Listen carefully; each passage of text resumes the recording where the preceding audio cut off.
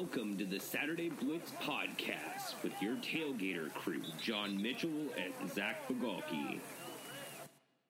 Welcome to the Saturday Blitz podcast this week, everybody. I'm Zach Bagalki, here with John Mitchell, and we are talking about the SEC. We're wrapping up our 2020 college football preview series with the conference down in John's part of the country. So we got a great show ahead for you today. In our first segment, we'll be talking a bit, more about general news around the state of college football. I definitely want to get to some of Kirby Smart's comments about the national championship and what kind of asterisk might be on it. We're going to also quickly talk about the FCS kickoff that just happened down in Montgomery, Alabama this past weekend between Austin Peay and Central Arkansas. And then we're going to talk a bit about players that are opting out, because that's certainly going to impact how we look at these previews moving forward. In our second segment, we'll be covering the SEC East and offering our order of finish for that. And then we'll be going to the SEC West in our final segment. Before we dive in, though, John, how are things going in your part of the world this week? Going good. Excited to talk some SEC football. Excited to talk some real live football that actually already took place so far this year. So, for better or worse, the season has kicked off. Indeed it has. And let's talk about that a second, because I wrote about this in my Sunday morning quarterback column that came back online after a bit of a summer break. And, this FCS kickoff, at once, it's exciting that we have football, right? And on the other hand, it was surreal, seeing what college football was going to look like in 2020, getting our first taste. I got to admit, I was a little bit uneasy watching this game. And I think for me, part of that stems from the fact that so much of the talk this summer around our need, for college football to return, and so much of what people talked about with this is the impact it has on communities in which teams play, the impact it has on campus communities, in the broader college towns where these teams exist. But you had two FCS teams traveling hundreds of miles to a neutral site, to a state that has had far worse COVID-19 numbers than the ones that they came from. And I gotta be honest, John, I didn't like that. I really did not like that one bit. I think if we're going to have football this year, it needs to be done as responsibly as possible. And that's not to say that the Crampton Bowl there in Montgomery wasn't doing everything they needed to. There were a couple thousand spectators officially in the stands. If you saw that broadcast, it certainly didn't look like several thousand even. But, everybody's wearing masks, everybody's distancing, and it still feels really weird to go down this road of escapism in the midst of a pandemic. It really did. I don't know how you felt about that game. I mean, itself, it was an exciting game. Austin Peay comes out, gets a touchdown on the first play from scrimmage, and, Central Arkansas is playing catch-up for most of the game until they get that, winning score in the final minute. And even then, the Governors had their chance to come back. They got down inside the Central Arkansas 30 and couldn't pull it off in the end. But, it was the type of exciting game that you want to get jazzed up for. I just couldn't. Yeah, I understand. It was kind of surreal to have college football back when, particularly when you've seen such a large chunk of college football programs decide not to have a season in general. So it already feels strange in that regard. And then to have, we've talked a lot on this podcast about what the, moral obligation is for programs and stuff trying to have a season. And, I don't feel good about it either. I'd be lying if I told you I didn't enjoy getting to watch some college football again, because it is, like you said, that form of escapism that I feel like everybody needs, not necessarily deserves, because we haven't done everything we could do in the last 6 months to allow this to be, played in a more safe environment. I mean, there's a local high school here in South Alabama who has shut down their football season after playing one game because of concerns over COVID-19. So, I mean, that could be something that certainly happens during the season this year in college football and across the country for high school athletes as well. So, as exciting as it was to watch Austin Peay score a 75-yard touchdown on the first play from scrimmage to open this college football season, whether or not we should be playing at all was certainly in the back of my mind the entire game too. And then, I think maybe what disturbed me most was the fact that they were both playing away from home. If you're going to have... college football is a sport where a team is going to have to travel every week. You can't create a bubble, as we've seen in some of these pro leagues. We've talked about that already. It's just not possible. But do you really need to be traveling? I mean, in Austin Peay's case, 300 miles. In Central Arkansas's case, 400 miles as the crow flies to play a football game. I think that seemed like perhaps the most irresponsible part of all of this to me. Yeah, I mean, absolutely. Neutral site games make very little sense in this environment. Regular games make very little sense in our current environment. So yeah, having both teams having to travel, having to stay presumably in hotels overnight, and whatnot like that. So yeah, I agree. That's definitely felt a little weird as well. And I mean, this is going to be, I think everything about this college football season is going to feel very weird and very, we're all going to be kind of wondering, is it really worth it? Should we really be doing this, particularly depending on, what happens in terms of cases, rioting and whatnot, because we're gathering all these people together to play sports. Exactly. And the fact that stadiums are talking about bringing anybody back, even in reduced capacity, is absolutely wacky to me. But, you mentioned this idea of everything feeling surreal, and the risks that we're watching in real time. And I think that brings us to another great point. Players are looking at this, and not everybody wants to do it. I think the most notable case out of the SEC obviously has to be Ja'Marr Chase, the brilliant wide receiver from LSU that everybody remembers oh so well from last year, and that absolute breakout that he had catching passes from Joe Burrow. But, he opted out on August 30th, and, he joined... What is it at this point? We have 13 SEC players that have opted out at this point. And I think part of what's interesting about that is where they're opting out and who's opting out.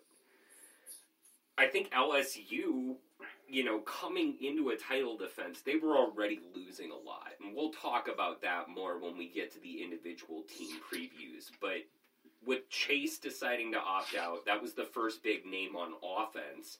For an offense that's already fairly gutted.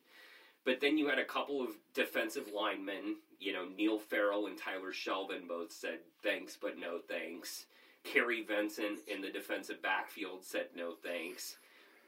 LSU's coming into the year having lost a bunch. And they're not alone. You look at a team like Vanderbilt. Obviously, the Commodores don't recruit nearly at the level of other SEC teams. Part of that is just the academic requirements that come at a school like Vanderbilt. Some of that is, just the fact that they've been a traditional laughing stock in the conference. But they've lost 3 offensive linemen to opt-outs now. They lost their kicker, Orrin Milstein, and we're looking at these teams in real time, and it's hard to even project where they might end up depending on how many players actually do suit up in the end. Yeah, and I don't think we've seen the last of the opt-outs across the country either. Like you said, Ja'Marr Chase opting out was probably the biggest domino to fall across college football so far in terms of opt-outs for this year. He's a projected, number one wide receiver for next year's draft, projected top 10 pick, and he's opted to sit out. And I mean, you totally understand it when you look at guys like that. If I was coming into this uncertainty around this college football season with, COVID cases spiking in certain areas or particularly on college campuses with kids coming back, if I'm a projected first-round pick, I don't think there's any way I'm playing college football this season, particularly if I'm locked in to my position as much as Ja'Marr Chase is locked into his. The Biletnikoff winner from last year, going to be a top 10 pick in the draft, almost certainly, barring something majorly unexpected. So, you can't blame. Like you said, LSU's kind of been gutted from it. They already lost a ton of players from last season's team already, and now they're losing several potential key guys. And who knows? They've had two guys opt out in the last couple of days. On Sunday and Monday, they had a couple guys opt out with Chase and Shelvin going back to back. So who knows if that's done? The less competitive a team starts to look. And I'm not saying LSU is not going to be good this year, but they've certainly taken a major hit. They're not going to be, nearly what they were last season, if nothing else. And that's not a knock on Orgeron or anything like that. They've lost a ton. It would be unrealistic to expect LSU to be able to reach anywhere close to last season's heights. So you also wonder, too, if teams have a bad start to the season. Do people kind of pack it in like, you know what, we're 1-2 through 3 games. Our season's pretty much over at this point. I'm out of here. So it's going to be an interesting thing to follow all season. I think we'll see a few more big names opt out before the season starts in a few weeks for the SEC and for other conferences. And I think we'll see some in-season opt-outs as well. I think it's going to be a wild ride. Yeah, it really will. We talked last season about how weird it was to watch players start redshirting at Houston once the season turned sour there. That's going to be happening at every school, I think, as we go. So that's going to be a hell of a fascinating thing to watch down the road.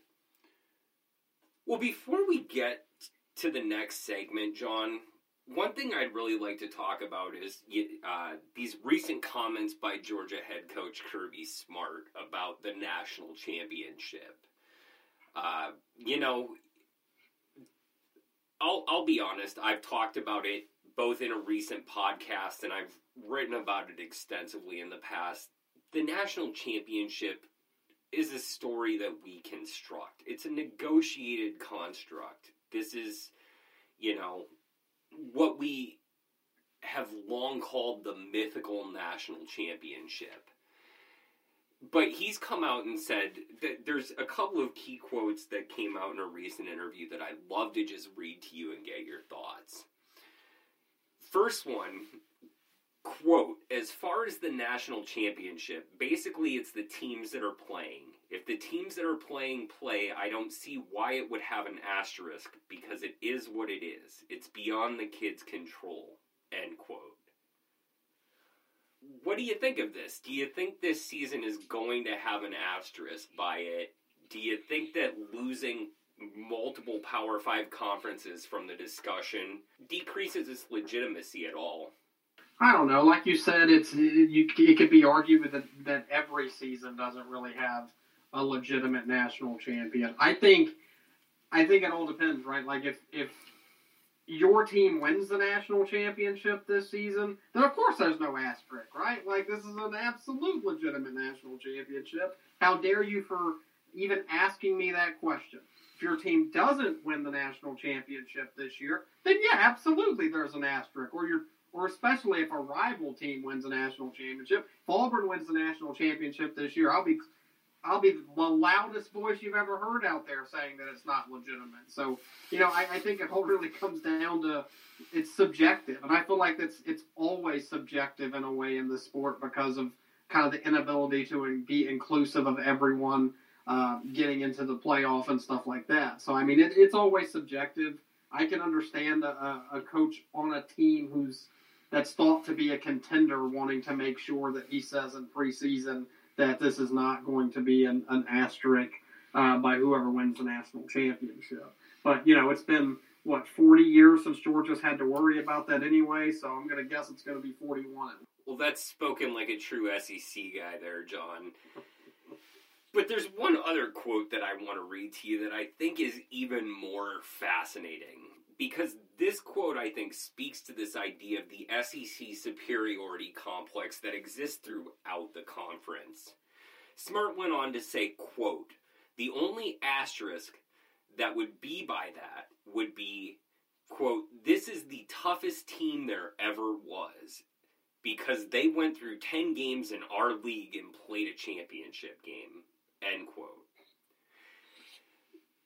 If the SEC, if whoever wins the SEC goes on and wins the college football playoff, do you think that the fact that they had to play 2 additional SEC games might legitimize that championship even more? Yeah, I don't think it's really fair to go down that road. I understand. That's definitely an SEC exceptionalism quote if I've ever heard one. Obviously, playing 2 more league games instead of playing 2 games against the Little Sisters of the Poor, as Gene Smith would like to say at Ohio State, that's a different ball game. But there were several such big games out of conference. You had USC, Alabama, Texas, LSU, Tennessee, Oklahoma. I thought was going to be a really fascinating game this year as well. So, playing 2 additional league games for any conference makes a schedule tougher. I think. I don't think that's exclusively an SEC thing. Playing 10 conference games instead of getting those tune-up games against FCS opponents or lower group of 5 teams. Obviously, that makes the schedule tougher, but I wouldn't say that just because you played 10 conference games means you played the toughest schedule ever or anything like that. We've seen, teams play 8 or 9 conference games and then play 3 ranked teams out of conference before. I don't really think that's probably fair to say. That's definitely a little bit of hubris coming out of Kirby's mouth. Yeah, I mean, what if you're the team that drew Vanderbilt as one of your extra games? Is that really that different than some, group of 5 teams that you could be playing? Probably not, honestly.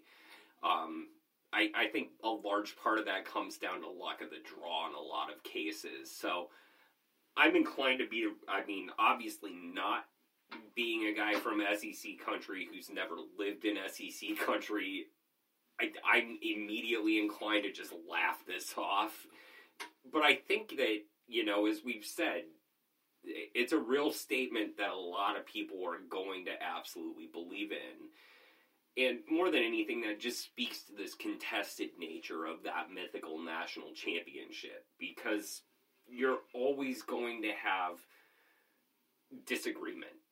It's always going to exist. No matter, I think in just barely over 20% of college football history have we ended a year with one team clearly standing head and shoulders above the rest.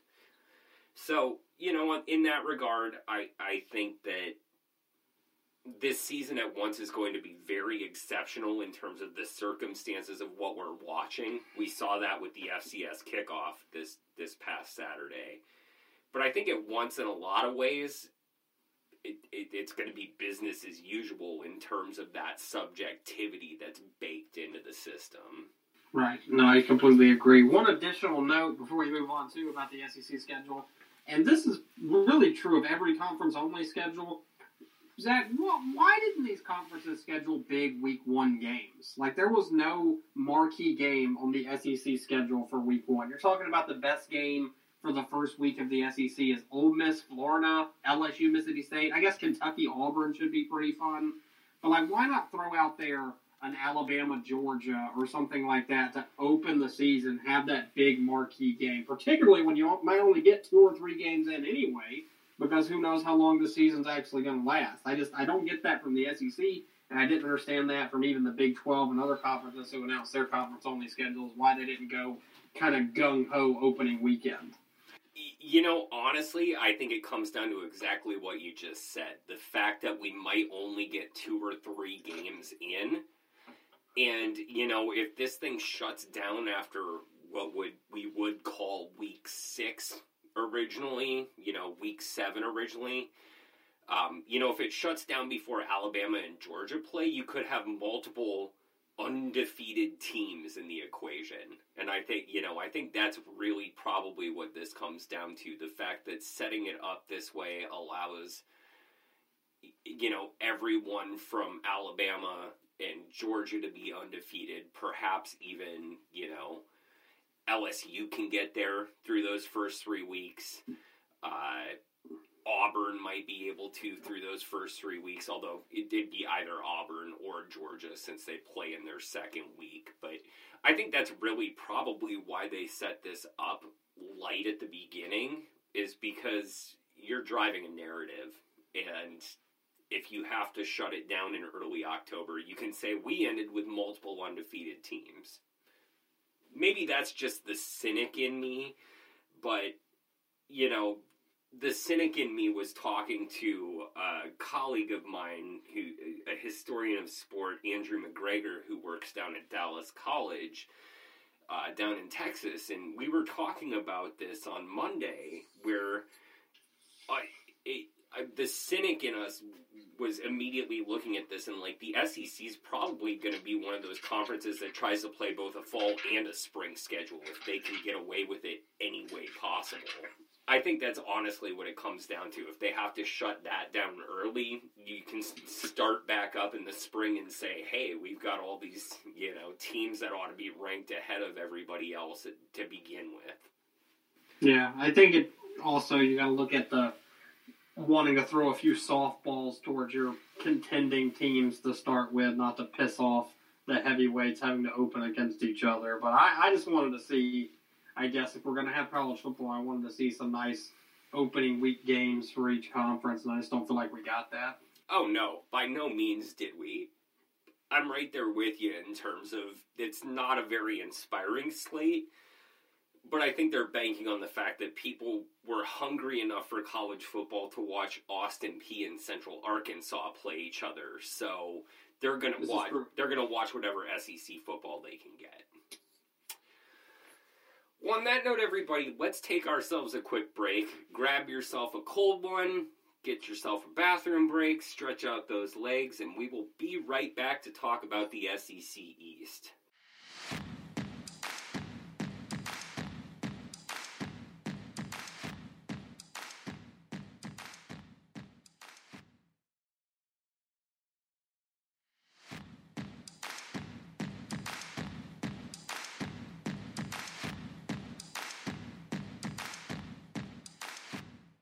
Welcome back to the Saturday Blitz podcast, everybody. We're in SEC preview week, finishing up our 2020 preseason conference preview series in the midst of a pandemic, which makes things really interesting because as we look at the SEC this year, they're playing a conference-only schedule, which will make for some interesting situations for some teams.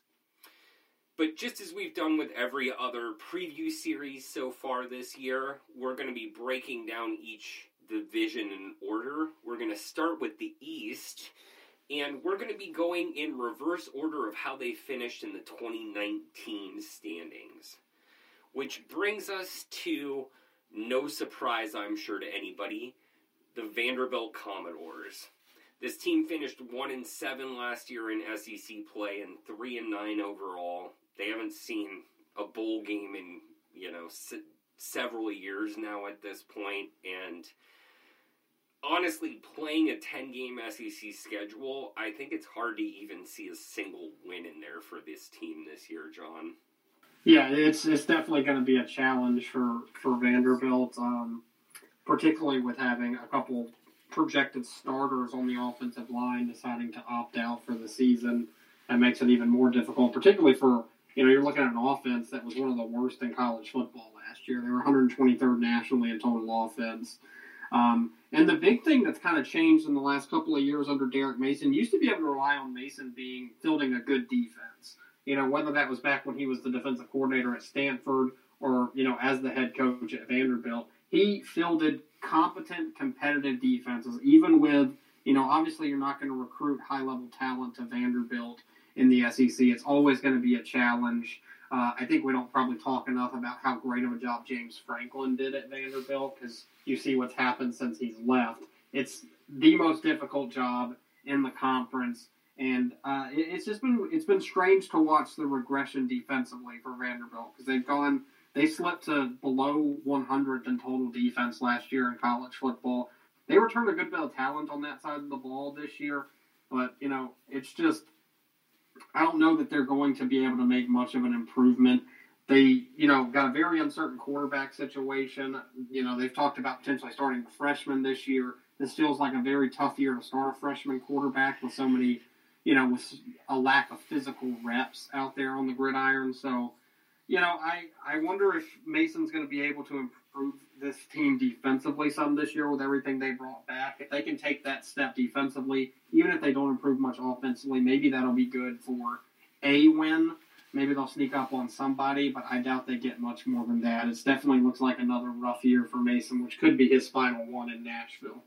Which is unfortunate because, as you mentioned, this is just a tough as hell job for any coach. And you're absolutely right. Franklin did a masterful job to get them to 9 wins on multiple occasions, if I'm not mistaken. Mm-hmm. And, yeah, to do that in Nashville is absolutely absurd. But I think you're right. It's going to depend entirely on a defense that brings back 93% of its productivity from last year. Because that offense was already pretty much gutted before they lost 3 offensive linemen to opt-outs. But I think we can belabor that all we want. The hard truth is, I'm sorry, Commodores fans, this probably is not your year again. And I'm going to be honest, let's say the same thing to Gamecocks supporters, because South Carolina, they finished last year 4-8 overall. They were one of 3 teams to finish 3-5 in the SEC East. And, they return a lot more talent. But, again, when you're playing an all-SEC schedule, I'm just not sure that South Carolina can turn that hump enough to get to bowl eligibility in a year where 4-6 is probably going to be enough to get you bowl eligible out of the SEC. Yeah, South Carolina was kind of an interesting team last year. I think Ryan Polinsky showed a ton of promise when he took over as the starting quarterback part of the way through the season. Then an injury kind of robbed him of what he could have done the rest of the season. So it'll be interesting with him having a full year, at least partial off season under his belt, and if he can stay healthy all year, I'd be really interested to see what he's able to do, because I thought he was really impressive last season coming out for South Carolina and really stepping up. And there were a couple games last year where they were right on the cusp of winning a couple more games. They lost by 1 possession against North Carolina in the season opener last year. They dropped a close game late in the year to a really good Appalachian State team. So they were close to that bowl eligibility mark. I think their schedule is very challenging this year, and that's going to make it pretty difficult, particularly not getting any of those kind of gimme games like they had against maybe Coastal Carolina and East Carolina and Wofford. Losing all 3 of those games is certainly tough, and that makes it tough for Will Muschamp. He's a guy that's got a lot of heat on him coming into this year. So if he's going to be able to come back for year 6 in 2021, I think they're going to have to at least be competitive and get close to that mark. But this is another team that defensively was kind of a letdown. Muschamp's always cut his teeth on that side of the ball, and they really struggled on defense last season and weren't able to be that typical Muschamp defense. So, I think South Carolina's got some upside on this team offensively, particularly with Helinski back, with Shi Smith and Josh Vann at wide receiver, but I don't think they have quite enough juice to get to bowl eligibility, though I think they'll be right there at it. I'm going to be honest, we'll find this out more at the end of this segment, but you have more confidence, it sounds like, than I do in the Gamecocks, John. But, that probably is good for all of you out there if you're taking our picks as anything to follow, because just listen to John. We learned that last year in our are picking against the spread. So if we disagree, I'd probably go with John on this one, especially because he's the SEC guy. But that, let's shift from one Columbia to the other. Missouri was another team that finished 3-5 in the SEC East last year. Went 6-6 overall. But they're a team that loses more talent than just about anybody in the SEC East, and damn near in the SEC entirely. They bring back less than half of their offensive production. They bring back only about 2/3 of their defensive production from a team that was perfectly middling. And one thing that I look at when I look at this is you mentioned the kind of schedule that these teams have to play. Missouri has Alabama and Georgia coming to their house. And at the same time, they have to go on the road to Florida, LSU, Tennessee, as well as Mississippi State and South Carolina, which, if they're going to win any games on the road, it's probably either going to be in Starkville or in the other Columbia. But even those are probably going to be a tough sell for the team.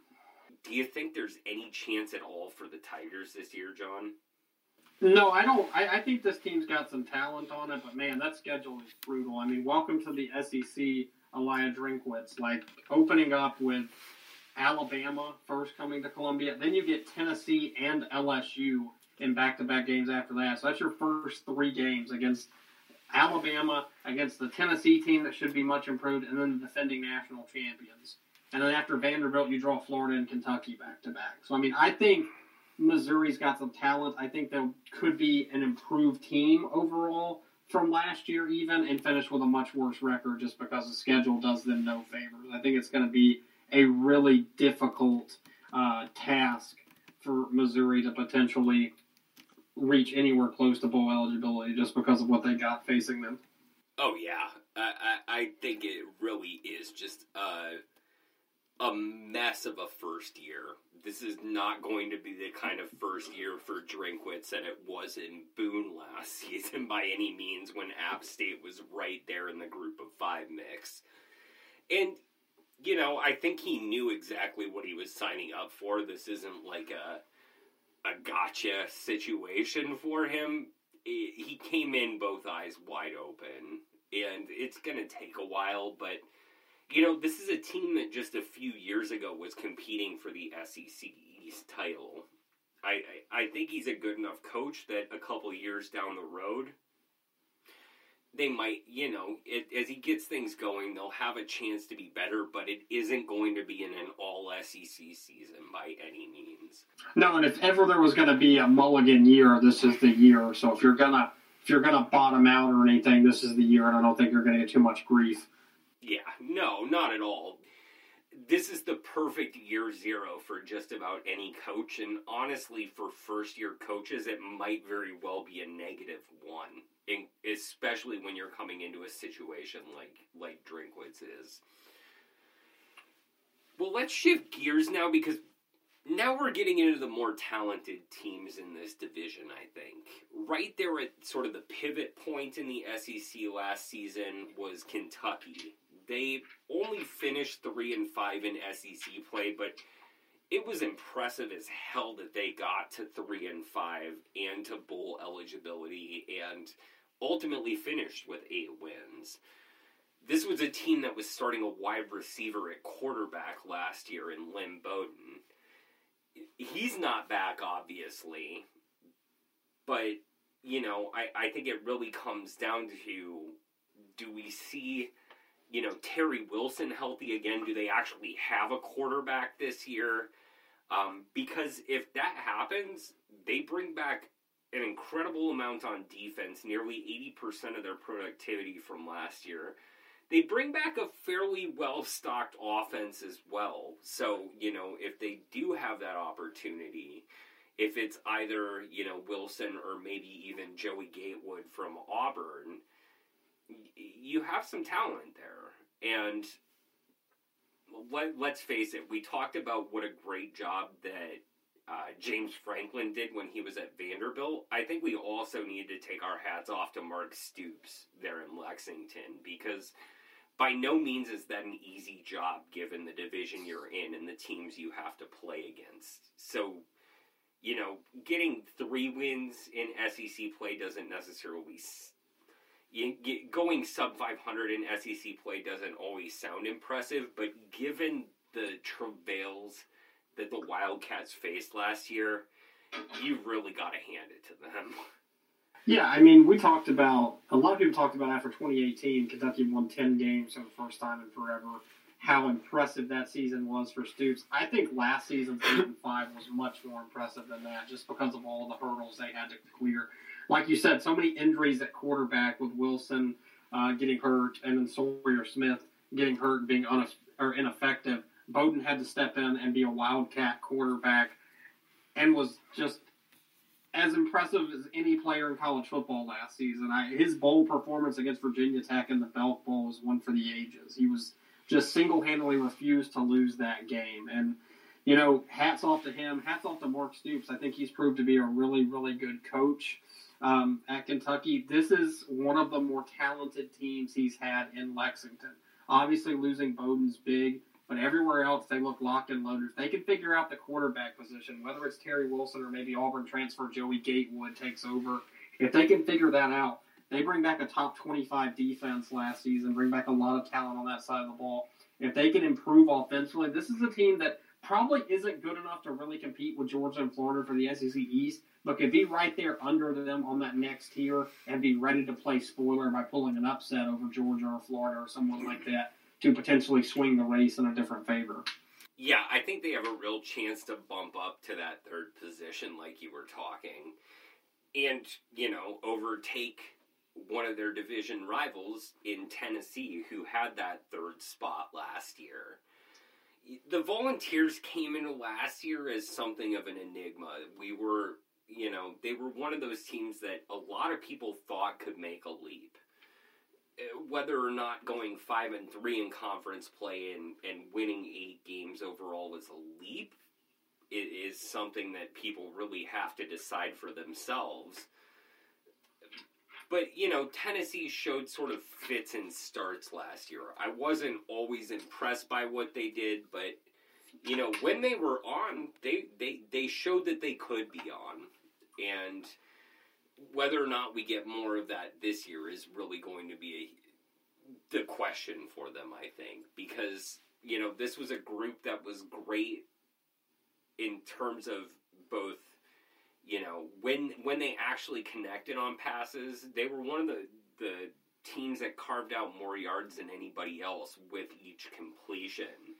And the defense was fairly good against the pass as well. It really comes down to, can they do better stopping the run? Can they do better running the ball? And I think that's something we really need to keep an eye on with this team this year to see whether or not they can actually get it done. Because in the SEC, I think that's going to be paramount. Yeah, I think Jeremy Pruitt has things rolling in the right direction in Knoxville. I really do. This is a team that started 2-5 last year and then won their last 6 games, including the comeback win over Indiana in the Gator Bowl. One of the more, you really could see Tennessee turn the corner last year in the Alabama game. They lost 35-13. You just look at that on the surface, it doesn't look that. But, particularly when Tua Tagovailoa got hurt and knocked out of that game, Tennessee really showed new life, and they fought like hell to try to come back in that game, and they were competitive into the fourth quarter of that game. And something just felt like it clicked for the Vols after that. They rolled off 6 straight wins, beat some quality team, beat, a team like Kentucky, blew out a really good UAB team, and then got, like I said, the Indiana win in the bowl game. So, a really rough start last year. Talking about Pruitt was on the hot seat because they dropped to Georgia State and BYU to open the year before really figuring it out. But he's recruited really well. The talent level has increased in Knoxville. And this looks like a team to me that's got a real shot at being really competitive in the SEC. I think they're probably a year away from being contenders in the SEC East, but I think they're right there with Kentucky on that next level. Defensively, they were a top 25 overall defense last year in the country. And, that's Pruitt's calling card as well. Lots of talent, particularly Henry To'oTo'o was spectacular for Tennessee as a freshman last year. I'm really excited to watch him as a sophomore. Really, to me, comes down to what they're able to do offensively, particularly at the quarterback position. They've had a lot of issues there. Jarrett Garantano's had a lot of potential, but hasn't really lived up to it. Brian Maurer and J.T. Shrout both made some starts last year for Tennessee. And then there's the hotshot freshman quarterback Harrison Bailey from Marietta, Georgia, who would have probably been more into the competition had we actually had a legitimate spring practice. So I like this Tennessee team a lot, Zach. I think they have a legitimate shot at pushing for even maybe the number 2 spot in the SEC East this year. Possibly. I mean, it really comes down to sort of everything falling right for them, but I think that's going to be the case for just about any team in this conference this year. They don't have that hard a road schedule. They obviously have to go on the road to Auburn and to Georgia, but then their other 3 road games are Arkansas, South Carolina, and Vanderbilt. So I think there are those opportunities to, snag a couple key games on the road that'll set them up better. Because, you turn that around and you look at their home schedule, it's a lot more difficult than that away. They got A&M at home, they have Bama at home, they have Florida at home, and, Kentucky as well. So I think all 4 of those games are very real risks of losing there in Neyland. And if they can flip 1 or 2 of them, they can get a lot closer to bowl eligibility, possibly snag up into that 2nd or 3rd spot. I don't know if I'd go so far as to say they can really challenge that top 2 this year. But let's move on and talk about those top 2, because I think that'll really help us sort this out a bit more. Once again, just as they have so many times in the recent past, Florida played the bridesmaid to Georgia's bride.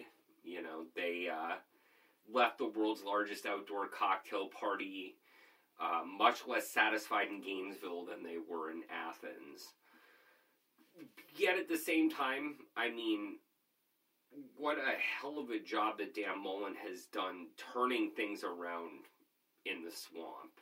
They were 6-2 last year in conference play. They won 11 games. And, this is a team that brings back a decent amount of talent. They obviously lose LaMichael Pirine. So it'll be interesting to see how their running game plays out. They're going to have to be turning to Damian Pierce, Miami recruit Lorenzo Lingard. But, I think what everybody's kind of looking at is whether or not Kyle Trask is able to take another leap in 2020, because that's really, I think, what it's going to take to finally elevate them past Georgia. The defense is going to be damn good as always, but can that offense really hit that next gear? Yeah, I mean, that's about the only thing left for Florida is to get over that Georgia hump under Mullen and then play for an SEC championship, because they've been right there. They won the Orange Bowl last year. Their only losses last year came at LSU and by a touchdown against Georgia. So it's pretty hard to be too upset at that 11-2 when your losses come to the national champs and then Georgia, your rival Georgia, by a touchdown. So, that's what's got to happen, though. I mean, I don't think fans are impatient yet, and they shouldn't be, but a couple more losses to Georgia and a couple more second-place finishes, we'll start to see that impatience rise, because that's not what, Mullen was brought into Florida to do. Mullen was brought into Florida to get Florida back to the Urban Meyer, the Steve Spurrier type days where they're winning the SEC and they're competing for national championships year in and year out. So I think a big thing for Florida, too, I think Kyle Trask was obviously a revelation last year. I don't think anybody expected him to step in for Felipe Franks when he got injured and be that good. But they've got to run the ball better. They only averaged a little under 130 yards per game rushing. They've got to get some improvement on their offensive line, and they've got to open up some holes, especially with Pirine gone. They've got to get a guy like Damian Pierce or a Mark Davis going for them. Pierce averaged 5.6 yards per carry last year, so hopefully he can be that guy that fills that void. But like you said, defensively they should be really good. If they can shore up some offensive line issues and get their running game to kind of give them some good offensive balance, then I think Florida has a legit shot at Georgia. I would say they're right there with the Bulldogs this year, and it'll be a really fun race and a really fun game when those two meet this year. As it always is. And, you know, this could be the year that we see Georgia slip a little bit. They're dealing with a two-quarterback situation, obviously.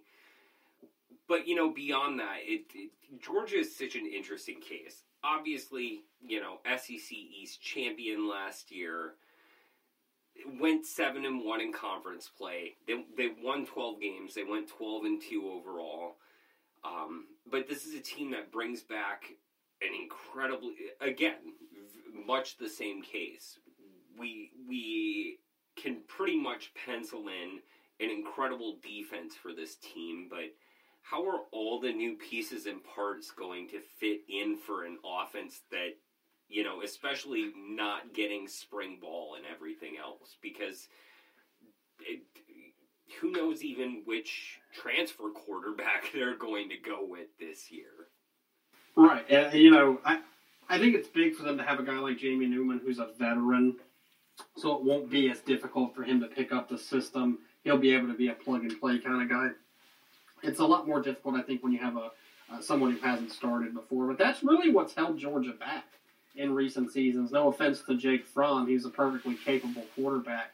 But not having that elite level play at quarterback, I think, has kept them from taking that leap from really, really good team to great team in a national championship. And they've come very close. You know, they were in the overtime against Alabama a few years ago in the national championship game. They were right there. So Georgia's got a ton of talent. If Newman can be that guy, they're really loaded at running back with talented guys.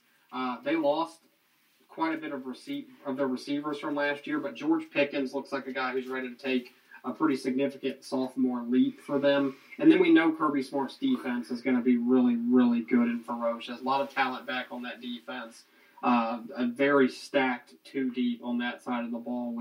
Because Georgia's been recruiting just as good, if not better, than everybody in the country the last few years. So the only thing left for Smart to achieve at Georgia is that elusive national championship. And we'll see if this is the year or not. I really do like this Georgia team, though. They're the favorites in the SEC East for a reason, Zach. Yeah, definitely. And we know that Smart, as we talked about in the last segment, if he does clear that hurdle and wins the college football playoff championship this year, he's going to be putting an asterisk by that team's name as the best national champion ever, because they had to win 11 SEC games to get there. So, you know, a little bit of hyperbole for him perhaps, but at this point, you know, I think they've definitely earned that right to have that chance. On that note, John, let's break down our order of how we think things are going to shake out. All right. The East, how do you think they go from bottom to top? Yeah, so I've got Vanderbilt at the very bottom. I think it'll be challenging for the Commodores to climb out of the cellar. I've got Missouri 6th and then South Carolina 5th. I kind of think tier level wise, you probably got Vandy at the bottom, and South Carolina and Missouri kind of jockeying for position at number 5 and 6. Then I think you're talking about a tier level again, 3 and 4 with Tennessee and Kentucky. I've got Tennessee 3rd, Kentucky 4th, but I think both of those teams are really good this year. And again, you break off the tiers at the top of Georgia and Florida. I've got Georgia winning the East again, Florida coming up just short, but you know, honestly, that race feels like a coin flip between those two teams this year. Yeah, again, I think it comes down to their game against one another. Right there with you, I think Vanderbilt finishes winless this year. They're going to be the 0-10 team of the SEC East. We're honestly thinking on the similar wavelength, John. I've got South Carolina and Missouri both finishing 2-8.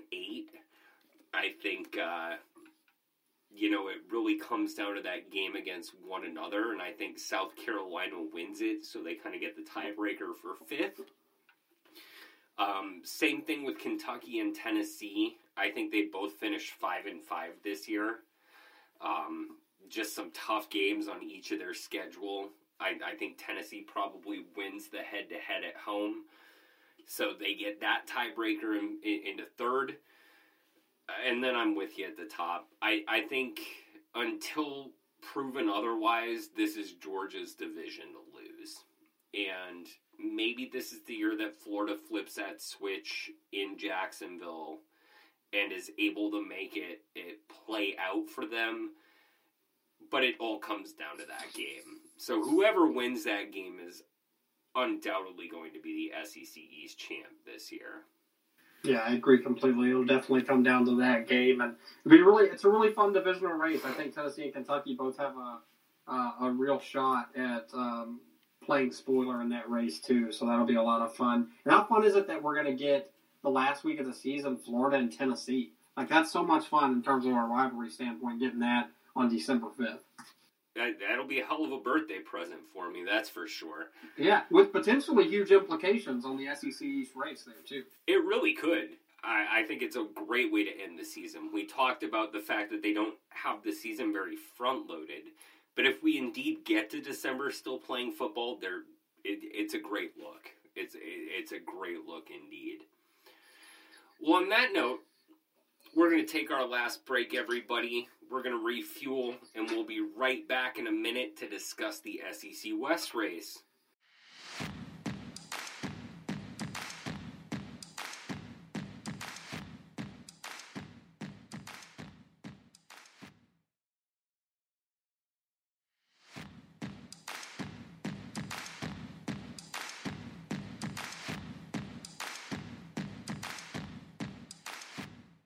Welcome back to the final segment of this week's Saturday Blitz podcast, everybody. We're talking SEC football in the last of our 2020 college football preview series.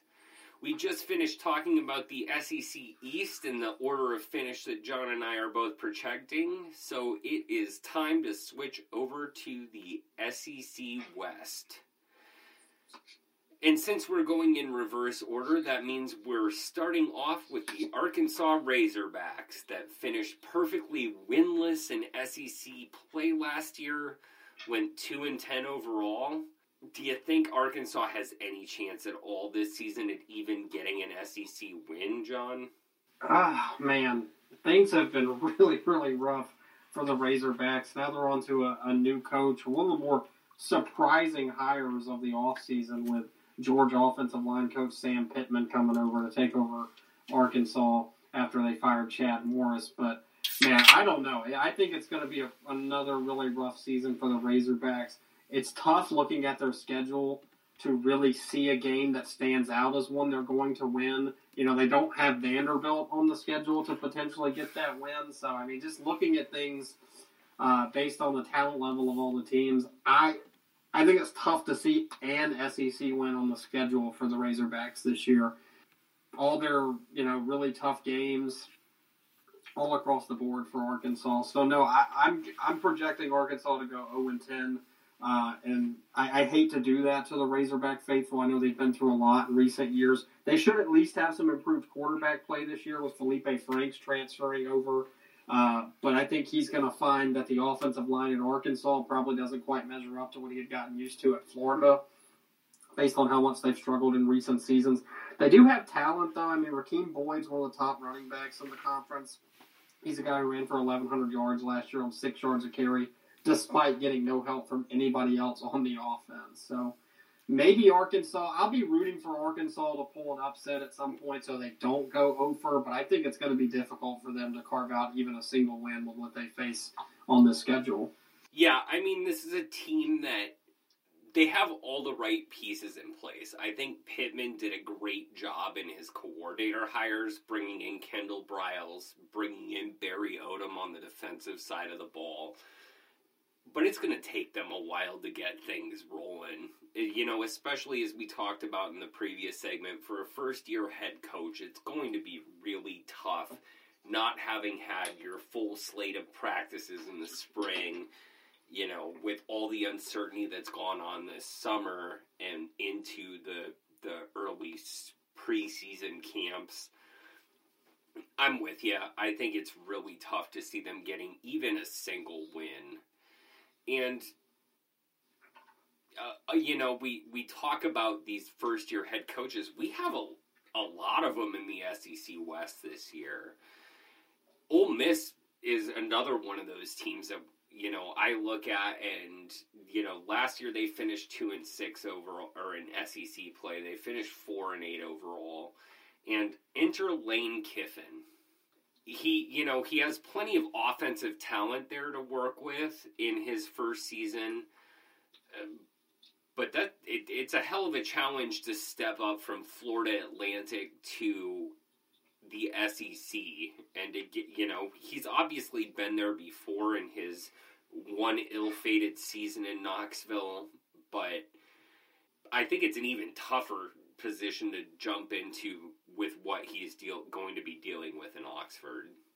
Yeah, I mean, the problem in Oxford last year certainly wasn't the offense. This is a team that was 26th in the nation in yards per game last year.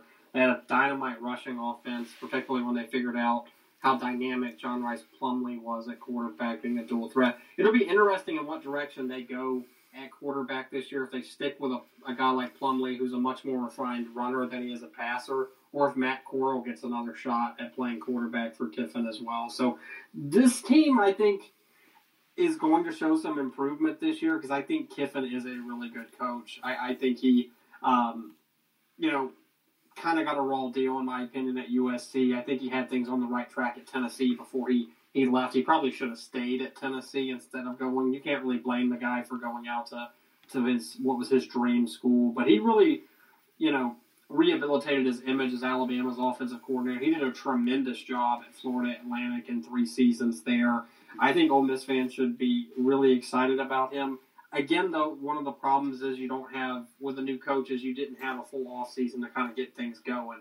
I think Kiffin's a good game planner, though. I think he'll have stuff going for that offense. It really depends on if DJ Durkin and Chris Partridge can really get this defense where it needs to be, because they were really bad on that side of the ball. I don't see a massive leap forward for Ole Miss, but I think better days are definitely coming for this program under Kiffin's guidance. Yeah, this is a team I could see with a similar winning percentage as they had last year, but, at the same time showing improvement on both sides of the ball. So, so much of this comes down to, how much experience does the team have with the coaching staff they're working with, and B, the fact that you're playing an all-SEC schedule. It's damn near unfair to a first-year head coach in any one of these situations. So, I feel for guys like Pittman, like Lane Kiffin, and as much as I hate to, I love to say it, I hate to say it, I feel that for Mike Leach as well as he steps in at Mississippi State, which indeed is the next team on our list. The Bulldogs finished 3-5 in SEC play last year, went 6-7 overall, couldn't, pull it off in the bowl game. But other than LSU, no other team returns less talent this year than Mississippi State, which makes things awfully tough for Leach and his new staff as they head into that opening year.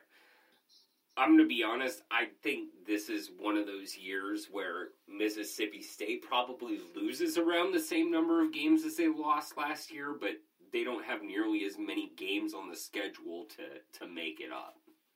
And perhaps the most interesting hire in college football this offseason was Mike Leach coming into SEC country at Mississippi State. A very curious fit, a pretty big change in philosophy from what we've seen from the Bulldogs in recent years, going from being a team who was, a dominant running team. Last year, they averaged 220 yards a game rushing, only 179 yards a game passing.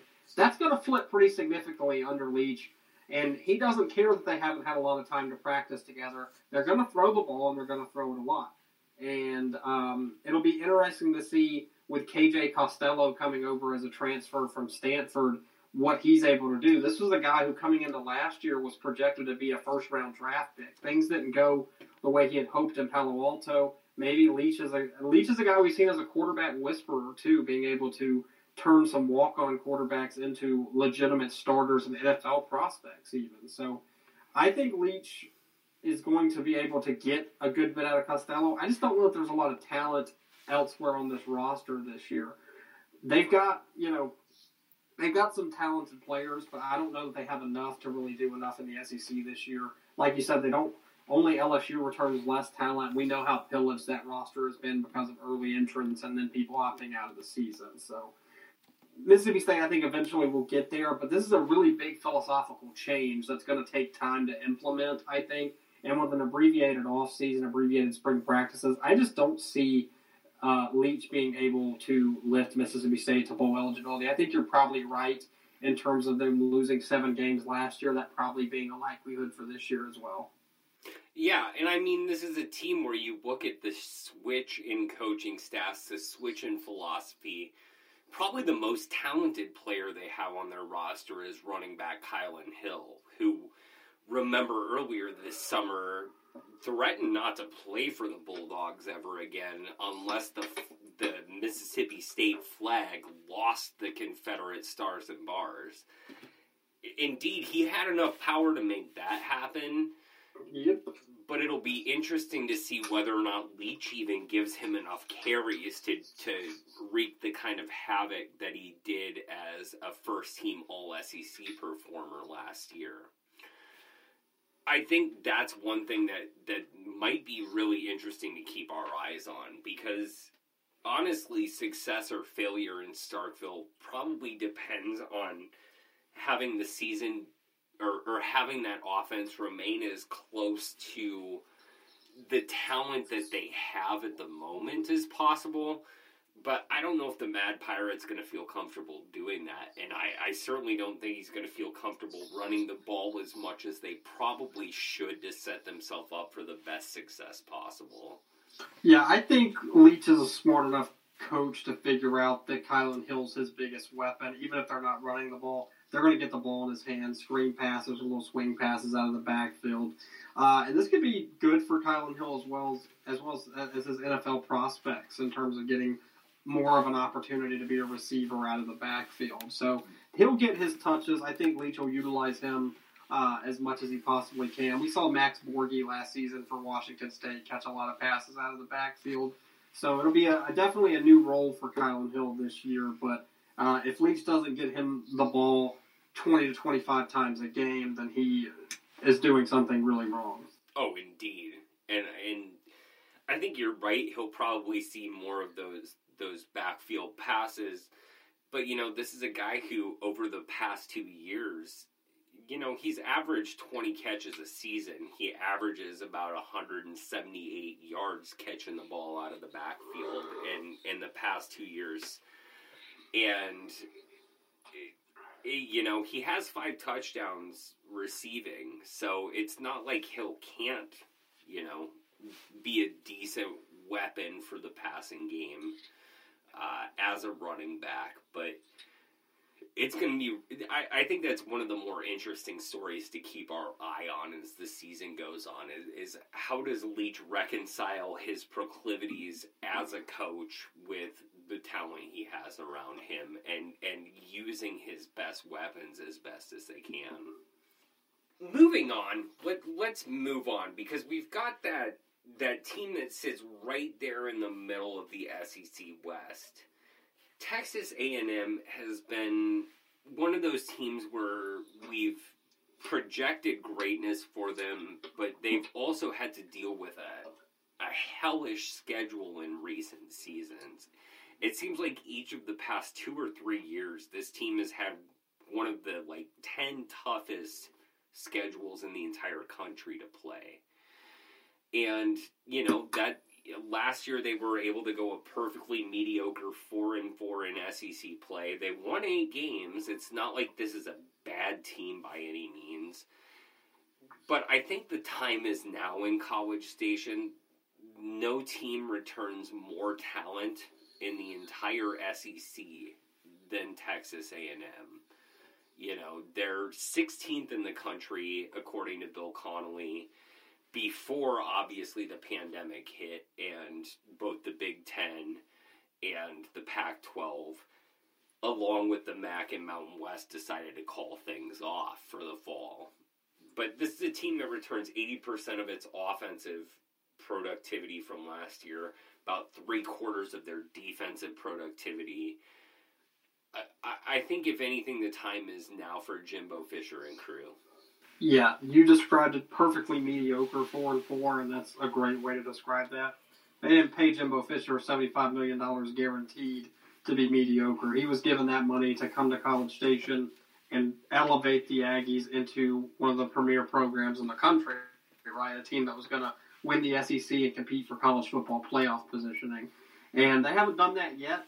This feels like the year for them to take that next step. And if they don't do it this year, Zach, then when are they going to do it? Because like you said, they return as much or more talent than anyone in the conference. They've got a senior quarterback in Kellen Mond.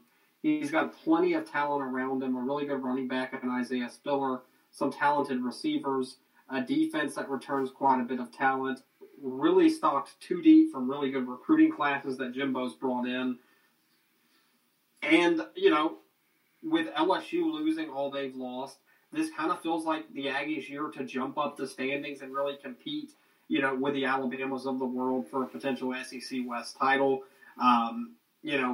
Drawing Alabama on the road in what's effectively the second week of the season is a pretty tough draw. That'll be a pretty big ask for the Aggies to come out on top in that one. But if they could navigate through those first 3 games where they've got Alabama and Florida within the first 3, if they could somehow win one of those, along with obviously beating Vanderbilt to open the season, they've got a shot to be in really good shape heading into the final stretch of the year with LSU and Auburn looming at the end. So I do like this Texas A&M team. I think they're probably the team that's benefited the most from the roster attrition that LSU's had.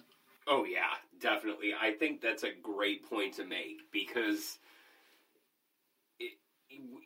in college football, it usually isn't just a zero-sum game. But when you're playing a conference-only schedule, it really is in a lot of ways. And LSU's loss in a lot of ways could be Texas A&M's gain.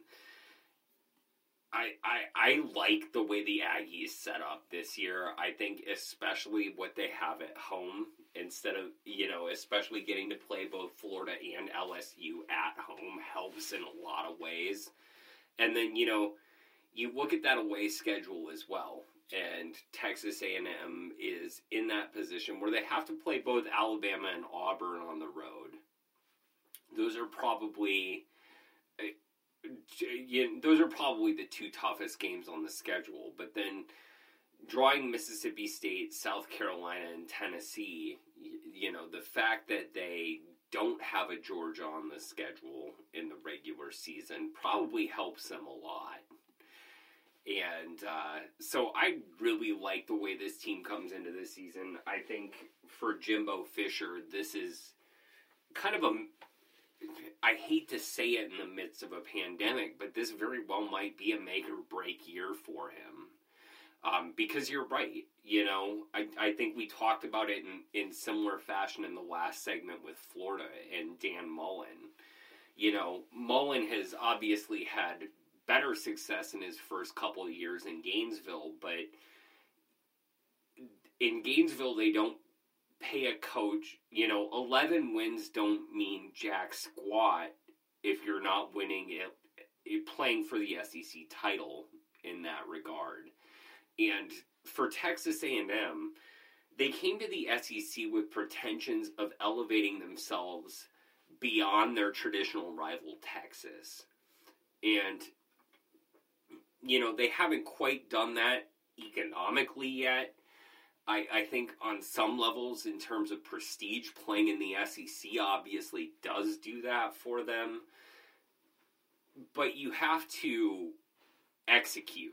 You can't just be playing those games and think that it's all going to work out in your favor. At some point, you have to start winning those games. And we haven't seen that to any sort of extent. We haven't seen a fever pitch build up in College Station since Johnny Manziel left.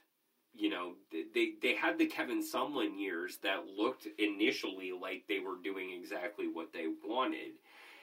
And they turned to Jimbo Fisher largely because of the fact that he has that pedigree as a national championship coach. But doing it in Tallahassee and in the ACC is very different than doing it in a place like College Station and in a conference like the SEC. So, I think highly of this A&M team this year, but I don't know if they're a championship team even this year. And I think that says as much about the rest of the conference around them as it does about that team itself. But if they're going to get to that point, obviously they have to beat some of these teams. And one of those teams that sits right there on their schedule that they need to be able to pick off is a team like Auburn. This Auburn team went 5-3 last year, won 9 games. And, they had their fair share of surprises. I'll admit, I'm right there with you, John, in not liking Auburn because I'm still stinging from last Labor Day weekend when Auburn ended up coming back against Oregon. Don't have to worry about that this year thanks to the Pac-12's decision, happening in any guise. But, Auburn is still playing. And I look at this team and for all that they do have coming back in guys like Bo Nix, they're another one of those teams that loses a fair amount, and it's really curious as to whether or not they can maintain that sort of level that people expect on the Plains.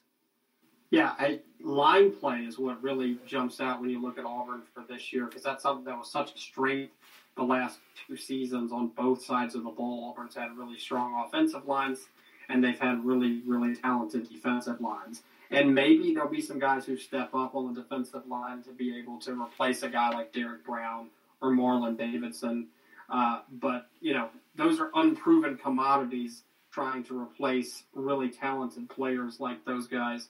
And then offensive line-wise, they returned 0 starters from last season. So they replaced their entire offensive line. I think Bo Nix will find it much more difficult to play behind a brand-new offensive line than he did behind what Auburn had last season.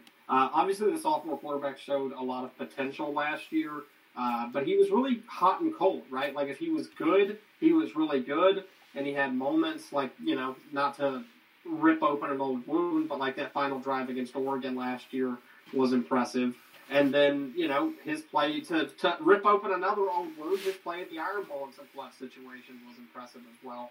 So, but he also had plenty of weeks where he was a total dud, and they couldn't rely on him to do much of anything. So it'll be interesting to see the progress he makes. Chad Morris is in town now after getting let go by Arkansas. Obviously, it didn't work out for him as head coach in the SEC, but this is a guy who really had a really great run at Clemson as the offensive coordinator before moving on to SMU. So, like you said, there's some talent on this Auburn team. I like what they have at receiver in particular with Seth Williams and Anthony Schwartz on the outside. I think that's going to cause a lot of problems for SEC defensive backs. But I worry about their line play on both sides. I worry about what they have coming back in their secondary as well. So I don't know. I don't think Auburn's good enough this year to really compete for an SEC championship. But you never know when it comes to Auburn, because the years I've always felt like I've said that, they come out of nowhere and surprise everybody. So I think this is a good team, but several steps away from being a great team. I think that's a fair assessment, even coming from a Tide supporter, John. And on that note, we're at that point of this segment where we need to talk about the Crimson Tide. And let's face it, last season, in terms of the standards that have been set in the Nick Saban era, was a disappointment for all you Tide fans out there. This was the first time since 2010 that the Tide lost 2 or more games in conference play. Alabama went 11-2 overall, 6-2 in the conference, and that was a big reason why they were sitting on the sidelines, not only in the SEC championship game, but also in the college football playoff picture for the first time since it came online in 2014. And looking at this season, they come into the year with a diminished level of experience, but this is Alabama. They retool. They don't need to rebuild. And on that note, I think, expectations are huge. We went by the order of finish, but if you look at the media poll that came out at the end of July, everybody thinks that Alabama is the top of this division. And how do you feel coming into the year, John, given that this is your team?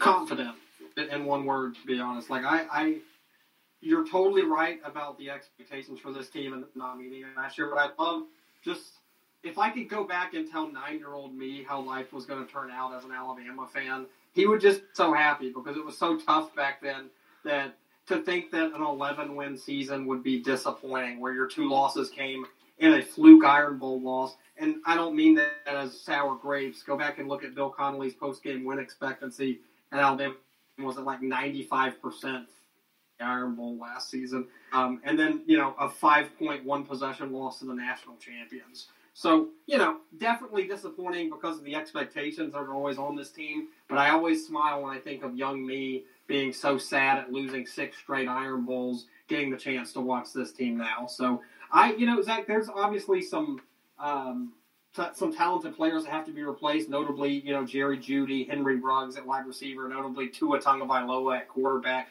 But we saw Mac Jones step up at quarterback last season and perform really well. He was really impressive, I thought, in the bowl game against Michigan. I thought he, acquitted himself really well. He played good. He played fairly well in the Iron Bowl as well, save for 2 big mistakes, the 2 pick sixes that swung that game, one of which was kind of a 50-50 play that just kind of went against him. But I think him coming back this year, he's got a lot of talent. There's also the 5-star freshman Bryce Young, who's got a lot of talent sitting behind him. And then despite losing 2 first-round pick receivers, you still got Devontae Smith and Jalen Waddle, who are still as good of a 1-2 as anybody can boast in the country. But I think the big thing, along with a really talented offensive line, by the way, one of the better ones in the country, I believe, I think the big thing that's causing a lot of Alabama fans to be excited about this year is the return of Dylan Moses at inside linebacker.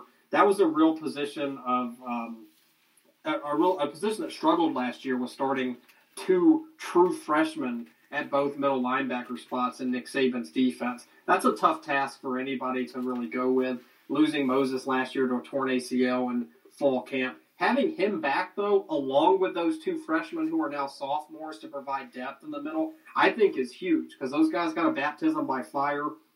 But Dylan Moses and Christian Harris at inside linebacker are probably as athletic of a pair of inside linebackers that Saban's ever had at the same time. So I think the secondary is a bit of a question mark. Patrick Surtain's back. He's going to obviously lock down one side. I think Josh Job's got a lot of talent, too, to go on the other side. Losing Xavier McKinney at safety is going to be a challenging replace, though.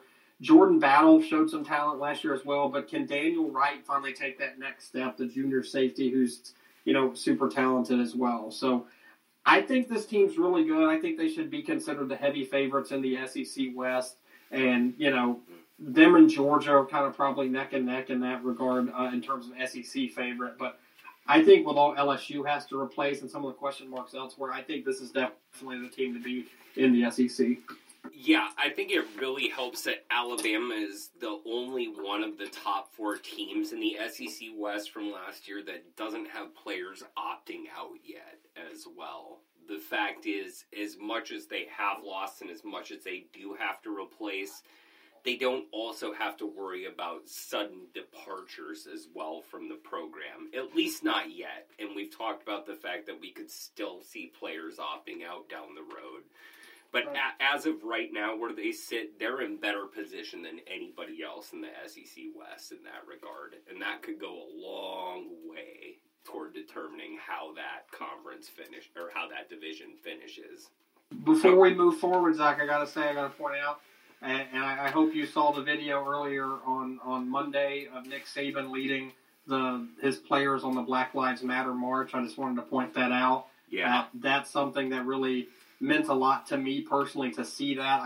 That's one of the things that we talked about this offseason, about the moral obligation of coaches speaking out and stepping up during these trying times. And I love to see that as a fan of the university, as a guy who attended the university, being able to see my head coach essentially go out and lead a march like that was really important, I think, for me, and important in a state that has not been as tolerant of issues as it needs to be, to see the most visible face of the state leading a march for Black Lives Matter. So I just wanted to throw that out before we moved on as well. I'm glad you did. That's a great thing to bring up because entirely laudable, and you're absolutely right. We've talked about this before, saying that these public faces of entire states need to put up or shut up, and Nick Saban's put up. And, he's in a position where we could very well see him having another magical season there in Tuscaloosa, because ultimately it comes down to whether or not they can take down the defending champs in the division, and LSU is reeling right now. It's a team that went 15-0 last year, but this ain't the same team that went 15-0 last year by any means. They already lost Heisman winner Joe Burrow. They lost Justin Jefferson. Now they don't have Jamar Chase on offense. They're shedding their defensive talent left and right. This was a team that before we even got into the pandemic and all of these opt-outs was 127th out of 130 FBS teams in returning talent. Do you think there's any way that LSU can maintain their perch at the top of the SEC West? And if not, how far do you think this LSU team falls down those rankings? Yeah, I don't think they're going to be able to maintain that perch just because I think it's unrealistic to think that. LSU's coming off one of the best seasons in college football history. Like, they were dominant last year. Great team all around. They were going to have a drop-off anyway because of what they lost. They already had to replace Joe Burrow, like you said, and he was, the Heisman Trophy winner, much deserved, had 60 touchdown passes last year. They're pretty high on Miles Brennan's potential. Miles Brennan's not going to have a season like Burrow had last year. It's just not going to happen. You're not going to find lightning in a bottle twice in a row like that.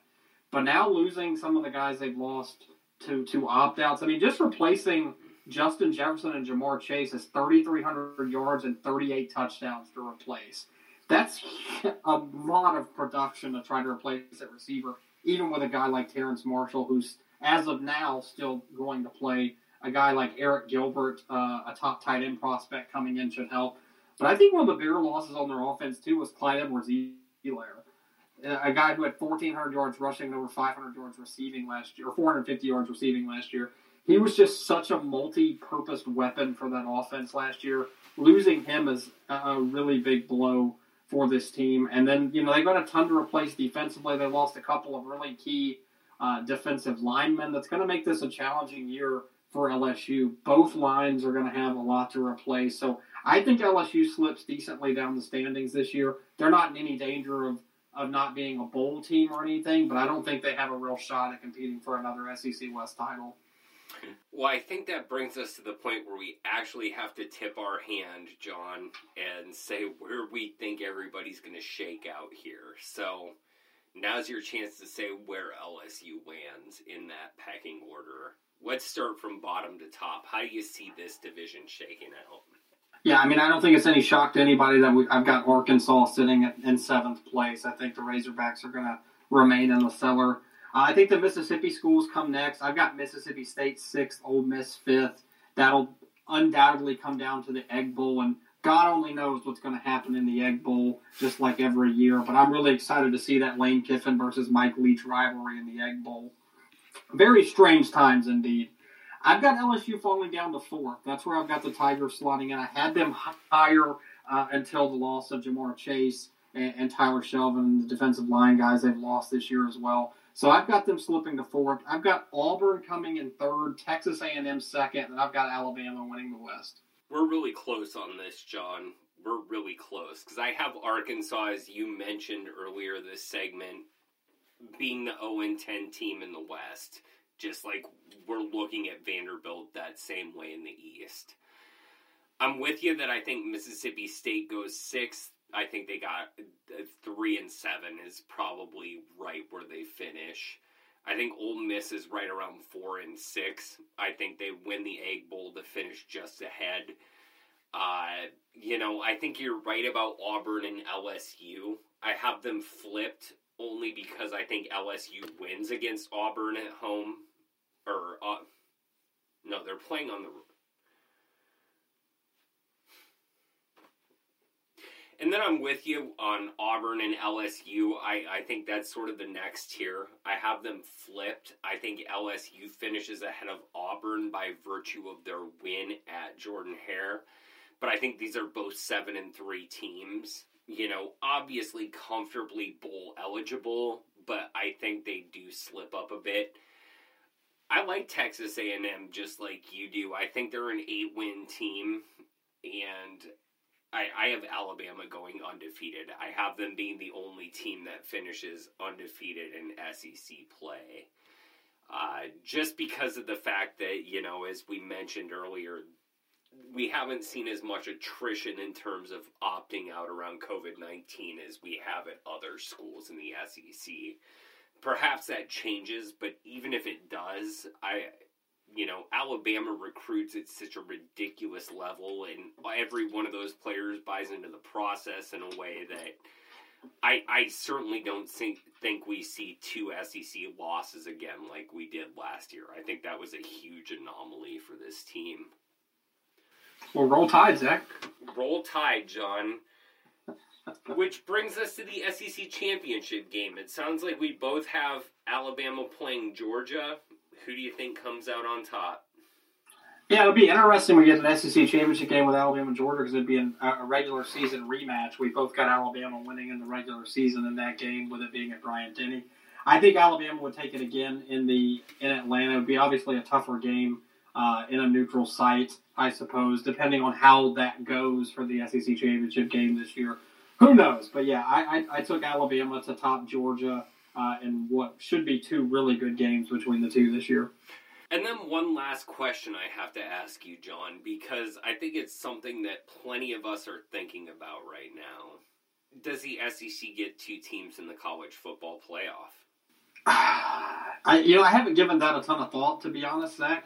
I would say that there's probably a good chance of that happening with there only being 3 Power 5 conferences. But it'll be interesting, particularly if Alabama beats Georgia twice, for instance, and say Alabama's sitting there at 11-0, Georgia's the second best SEC team. Do you really give Georgia a third crack at the Crimson Tide in the college football playoff at that point? I think that's kind of a slippery slope, because then then you're really talking about an illegitimate national champion if Georgia beats Alabama and wins a national championship despite going 1-2 against the Crimson Tide in the regular season. So I think what could be possible is I think it could open the door for, a Texas A&M or an Auburn or somebody like that if they could just lose to Alabama in the regular season to jump up. But in a normal year, you would think the SEC would have a really good shot. But I think with Alabama and Georgia playing each other already in the regular season, that's going to make it pretty difficult. Now, that could change if Florida overtakes Georgia. Then the Gators would probably have a better argument. I think that's fair. Personally, the group of 5 guy in me would love to see a team like UCF or Cincinnati step into that spot as a 4 seed. But, I'm inclined to think that the way the selection committee works in the college football playoff, they're probably going to privilege one of those, SEC West runners-up or an SEC East runner-up even in that situation. We'll see what happens, but, in a season that's undoubtedly going to be weird as hell, that would probably be the most normal decision that the College Football Playoff Committee could possibly make, is throwing 2 SEC teams in there. Any last words you want to talk about the SEC before we're done for this week, John? No, I'm excited to hopefully get to watch some SEC and other college football this year. But like you mentioned in the beginning, it'll probably be in the back of my mind all season long that maybe we shouldn't be doing this. But I can't lie and say that I won't watch, because I certainly will. I think it's one of those things that all of us that are dealing with the conflicts of fanaticism and realism are just going to have to navigate. And that's life. You know, you guys will probably have to hear plenty more takes where I'm talking about being uneasy, but that doesn't mean we're not going to be here talking with you every week, because that's who we are and that's what we do. So thank you for tuning in, everybody, to our 2020 preview series. Lord knows it was protracted enough for everybody, given that we took that nice little 3-week break talking about some crazy news that was going on in the interim. But we've made it to that finish line, and now all that we have left is to get down to playing the games. So, on that note, I hope all of you stay safe out there. Recognize that while we have football back, beginning with that FCS kickoff that we saw last Saturday, we also are still not on the other side of this pandemic. So make sure that you're still doing the smart things, wearing your masks, distancing, staying out of the public eye as much as possible. If you're a college student, please take online classes as much as you can this year. Because as somebody that's having to teach in person, I want to be on a campus as little as possible. So, hang in there. We're all hanging in there. And, you know, we'll be back again next Wednesday to talk more college football, because that's what we're here for. Thanks for tuning in.